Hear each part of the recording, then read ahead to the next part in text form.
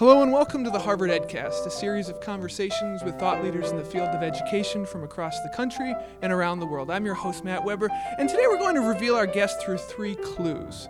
First clue is he's Time Top 100 list for being, quote, an extraordinary innovator and one of my heroes, according to Arnie Duncan. Number 2, his model for cradle-to-career education was lauded by President Obama with plans to replicate in 20 cities across the country. And number 3, he's an author, a documentary movie star, the president, CEO of Harlem Children's Zone, and if you haven't guessed by now, he shares a first name with a popular giraffe and a last name with a hockey-loving country. Welcome to the EdCast, Geoffrey Canada.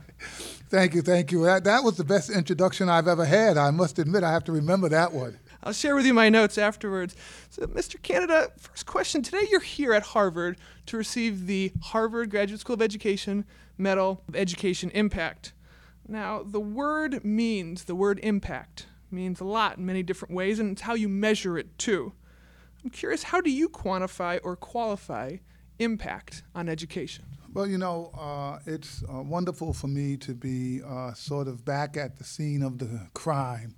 I was here many decades ago, and this experience right here on Appian Way really changed my take on education.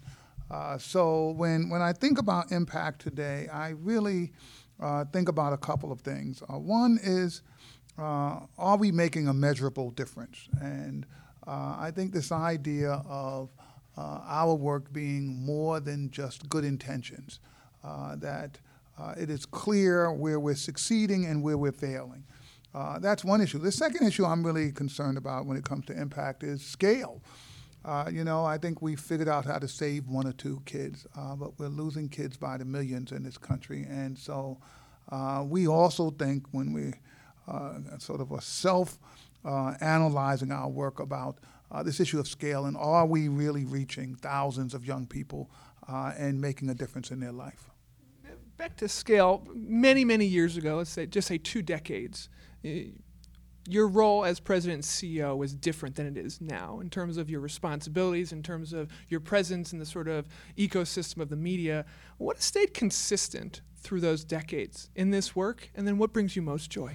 Well, it's interesting because I was talking with a group of people yesterday in Washington, D.C., and I was explaining to them that the only thing I wanted to do with my sort of training from Harvard and from Bowdoin was to help my kids.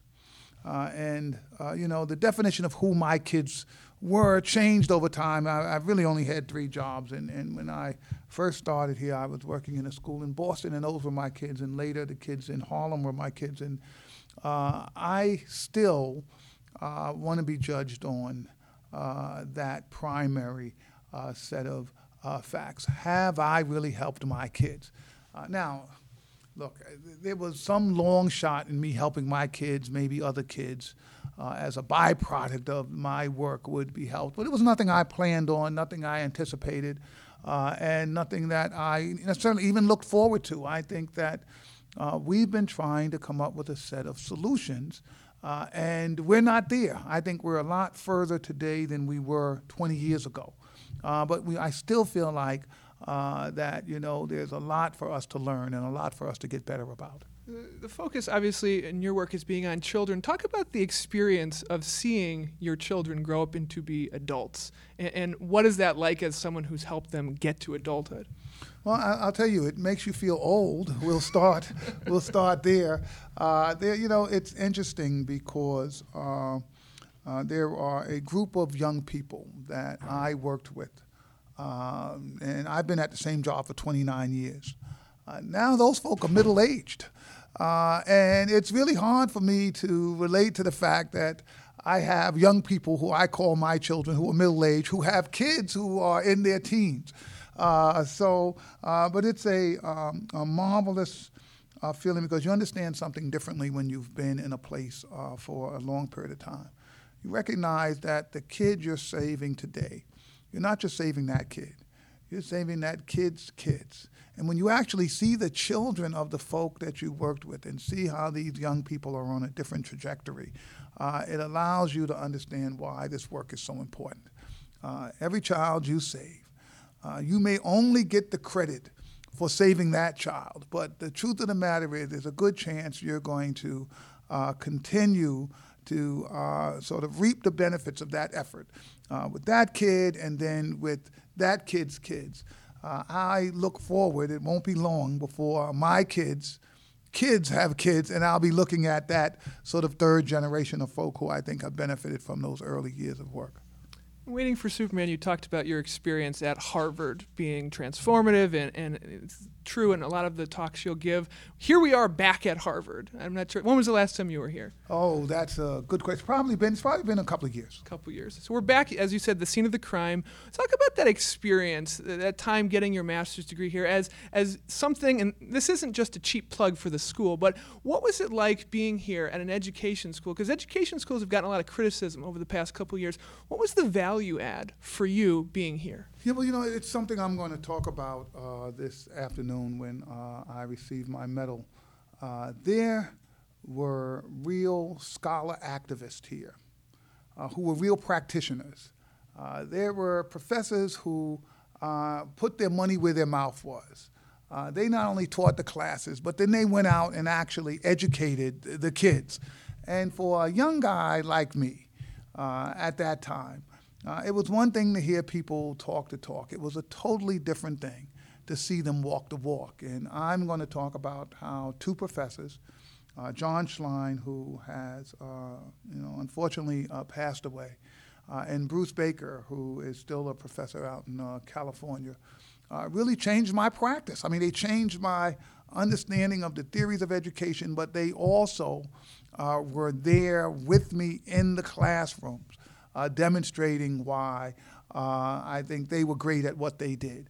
And so when I think of, the Graduate School of Education here at Harvard, I think about those great professors who not only professed, but then actually went out and did the work. And they were, mentors, role models, examples of what keen intellect and real desire could accomplish. And I think it's something that set the Ed School apart from lots of other places.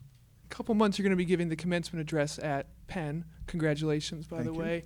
How is that message, if you can give us a little preview, how is that message going to be towards those group of people? Not necessarily people who are in education. What is the broad message as an insider of education, but speaking to both insiders and outsiders? How is that message going to resonate with a group in a commencement setting? And then how has that message changed over the years? Well, so what I really want to say to the young people at the university is that we have increasingly become a stratified community of haves and have-nots. And even the sort of degree from a great institution like the University of Pennsylvania does not necessarily mean that you are going to be financially stable and successful anymore in America today. The country is changing rapidly. And so those young people will be filled with anxiety about what are they going to do, where are they going to get a job, the economy's still not great. And I would say to them that part of what happens in our youth is that you have to be concerned about yourself because your future is not certain. But in chasing that future, we often move further and further away from the reality of other folks who haven't had the privilege, the education, and the opportunities that we have. And I think that as a country, we are going to lose our way if we can't figure out how to bring more and more Americans into the middle class. That's what makes America great. The evidence is clear. We're no longer a class that has a lot of great social mobility. And I think that's a problem for the country. And I think it's a problem that those young people with their own set of issues and concerns, which are real, are either going to help us solve or they're going to have a country that is going to be fundamentally different when they're my age than it is today. It is going to be a country that we just accept that this is not a nation where you have equal access to education and opportunity, but one where a privileged few enjoy the benefits while most of the American people suffer. A nation no longer at risk. Mr. Canada, last question. Let's talk about educator as celebrity. You're in movies, you're well-known, you're recognizable, your name, you may be, and this is me, not you saying this, you may be one of the most famous celebrity educators that exist. First of all, how has that changed your way about doing things? Has celebrity affected you? And then secondly, what does that mean for education that the president and CEO of Harlem Children's Zone can be in the same conversations as Hollywood celebrities? Well, I'll tell you, it's changed me in that I'm really worried about eating junk food in public now, right? That you've become more vain. I just say, what was he eating? Was he eating that? So I don't envy celebrities. I never did. The inability to have privacy when you're amongst the public, if that's something you value, is a lot to give up. Because it makes you have to become more of an artificial person, right? Most of us don't want people to know who we really are.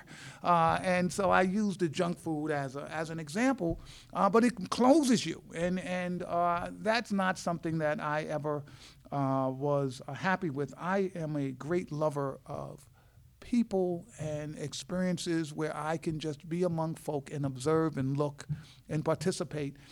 When people feel like they know you, it changes the equation. You really don't get to know them.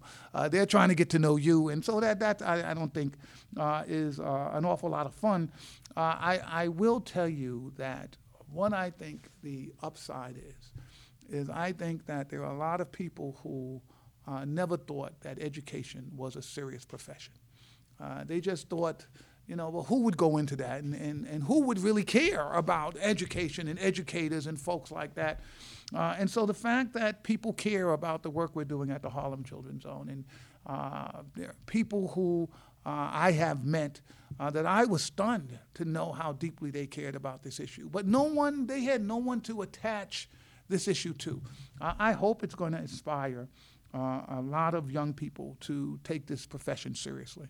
That I hope there are people who are thinking, I've got the intellectual firepower to go into business or medicine or law, but you know what I want to do? I want to go into education because that's where it's really needed. You have to be really bright, really talented, really committed to make a difference there. And if we can attract large numbers of folk into our profession, it's going to have a huge impact on our ability to educate children. We couldn't ask for a better spokesperson for our field. Mr. Canada, thank you so much for being on the EdCast, and congratulations on your medal today. Well, thank you very much. I've had a great time here, and I'm going to enjoy my time here at the Ed School. And I'll go get you some junk food after the interview. This has been the Harvard EdCast, a production of the Harvard Graduate School of Education. I'm your host, Matt Weber. Thank you kindly for listening.